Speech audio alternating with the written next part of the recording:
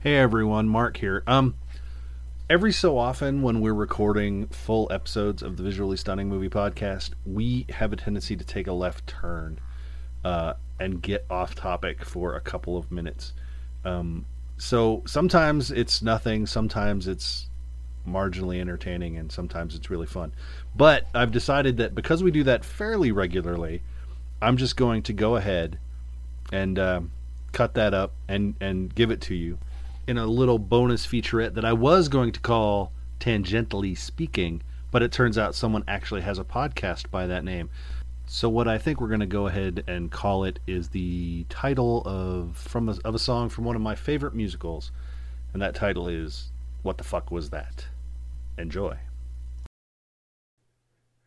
Okay, before we get into it, I just need to let you guys know that this, even though it is a quote-unquote bonus episode of What the Fuck Was That, it's really long because it turned into a tangent that Ryan and I were both kind of passionate about.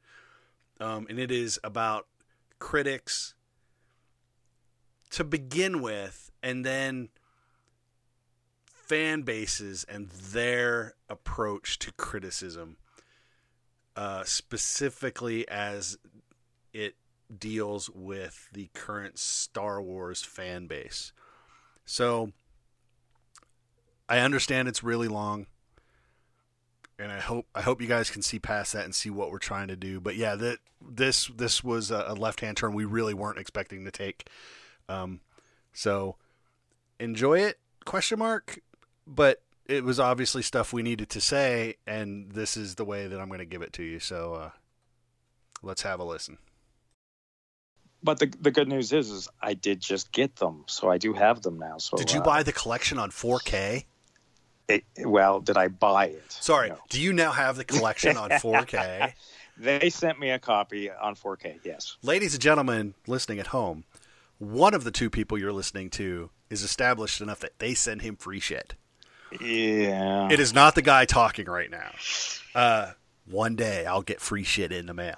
But you know, the sad thing is that the thing that's sad is there was a point, and I'm kind of getting past this. Well, I am past this, but there was a point where, you know, if you have a job like I do, that where you're doing films and whatnot, you're lucky to be paid anything at all, and so you kind of get into this point where. And for anyone who knows I work also at KUTV. I do assignment editing and whatnot. Assignment editing is my main job. That's what I mainly get paid for. I do get to do films and that sort of thing. And technically speaking, some of that's paid for. But you kind of get to this point where you're like, well, am I of any value? And then it starts to be this, well, can I get someone to send me anything? Because if you don't get a lot of respect maybe from your employer, so you're going out to outward people to give you some sort of sense of worth. But is test for Echo. Is anybody out there? Yeah, and then if you can get someone to respond, you feel like, okay, well then I can't be doing nothing. Right. But it's a shrinking world. The film journalist is slowly, well, not so slowly, becoming something that people won't pay for. And that's understandable.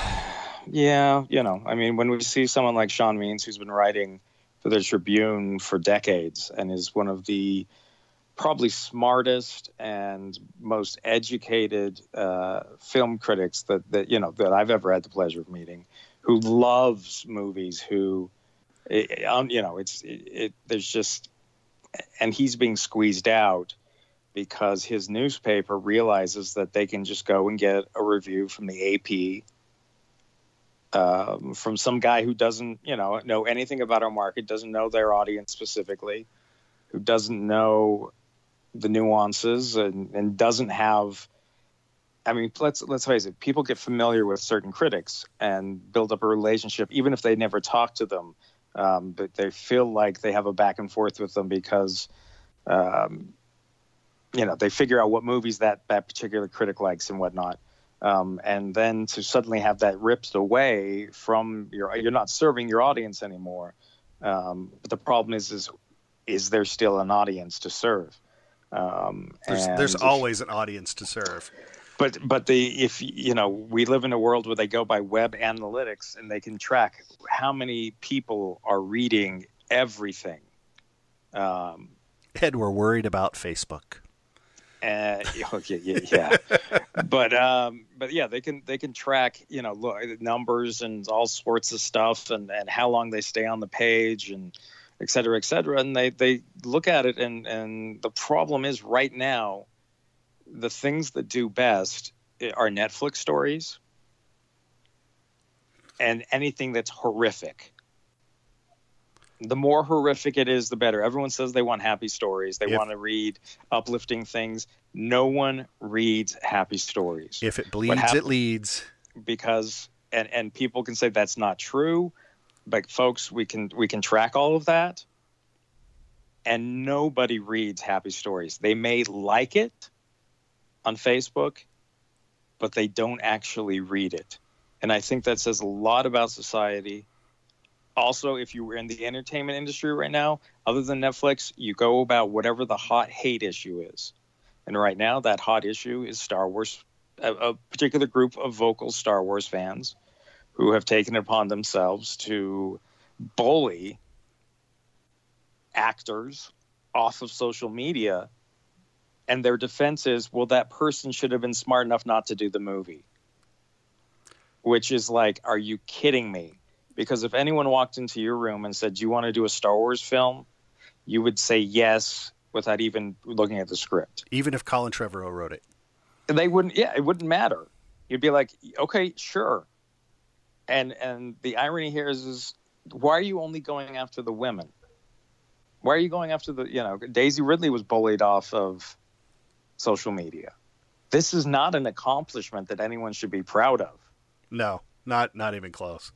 There are things going on right now in the nerd community that are deeply troubling.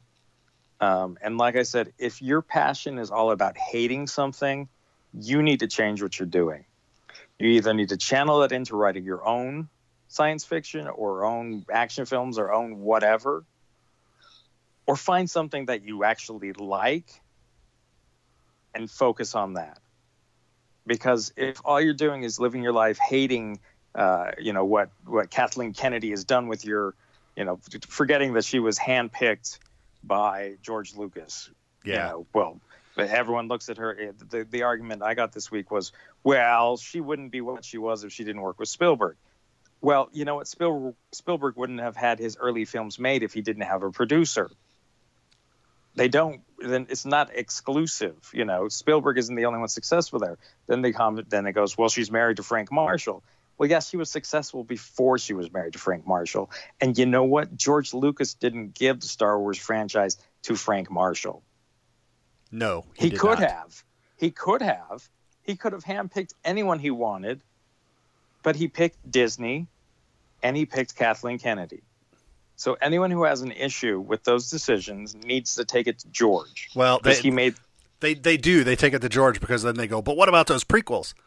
So, yeah, Star Wars right now, whatever you think about any of the 4 movies post-Disney buyout, they're movies. In the end, they're movies. If you like them, and revel in that. And if you don't like them, say, well, I hope they do better next time.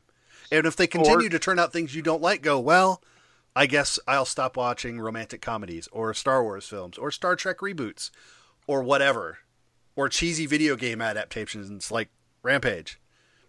Yeah. And there's no reason to go after actors for acting.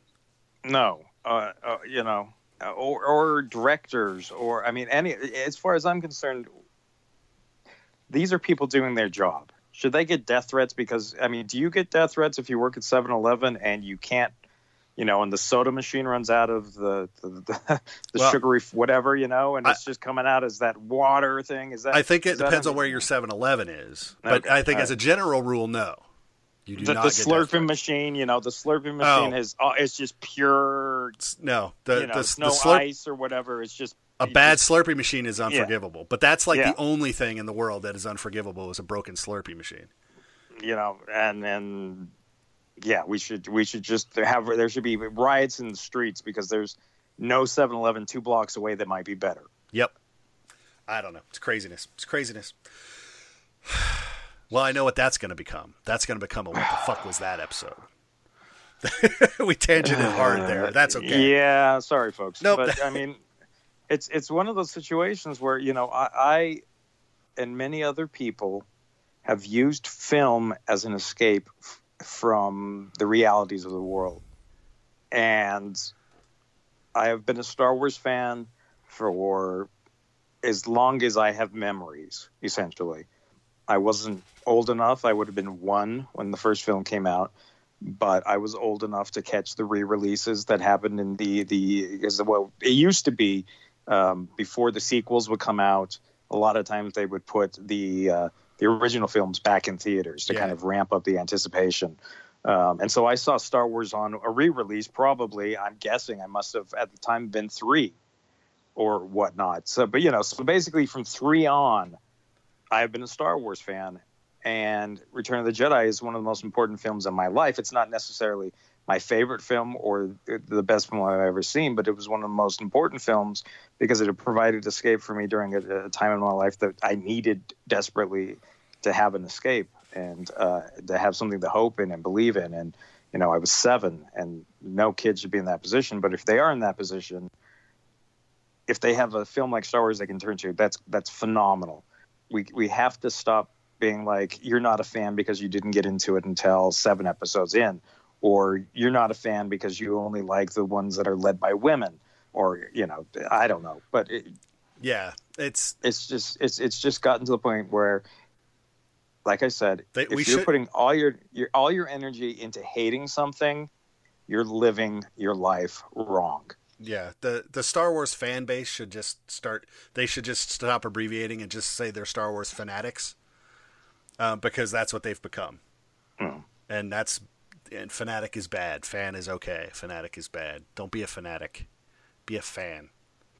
And like I explained to someone else that who's upset about, well, what's canon and what's not canon. I had all these books that I loved as a kid, and now they're not canon. Well, you know what? There's nothing stopping you from going, in my own mind, this is canon. This is my version of the Star Wars universe, because those books that were written by people, and they matter. They were stories that mattered, and just because they're not canon doesn't suddenly make them disappear, doesn't make them any less readable than they once were. In fact, people want to criticize Disney for making the Legends line and reprinting a lot of these books, but you couldn't get a lot of these books because they had gone out of print, and they were basically going for high prices on eBay and whatnot. The fact that now that a lot of these, the best of some of those, the EU stuff is out there, should excite people. Yeah, you can be cynical and be like, well, Disney's just trying to make money. Well, you know what? If you thought Star Wars was never just trying to make money, well, maybe not just, but I mean, Star Wars was always trying to make money. There is nothing about making a movie like Star Wars where you go, you know what? I don't want this to make any money. I hope this bombs because then I don't have to make a sequel. The producers, it's like the film industry is even the most artistic and whatnot. Unless you're a billionaire, you want your movie to make money. You want your movie to be seen. You want your movie to cause a reaction. Yeah, and I don't know. It's I don't understand 95% of the hate that's out there right now. I just don't get. No, nobody does. I mean, even the people that are hating don't understand. They just know that they hate. So anyway, that's crazy. There Anyway, we go. so you go. Tangent done. That's at least 2 episodes of what the fuck was that. Yeah, so, all right. well, because we have Jurassic Park and then we have Star Wars. There you go. So that's okay. Those are my favorite episodes to cut, actually. Yeah, you can throw that together about Ryan going on his Actually, but here's the one thing that just I think is hilarious too. So everyone says that everyone hates Star Wars right now. They announced Star Wars Celebration, and it's already sold out. Oh, they're just going for the old stuff. I don't. And to pick on the people they? that are dressed up as the new stuff. I don't know. I mean, again, if you're going for a weekend of hate, rethink your life. So there you go. A little bit longer than normal, I know, but hope you got something out of it, and we will see you all next time.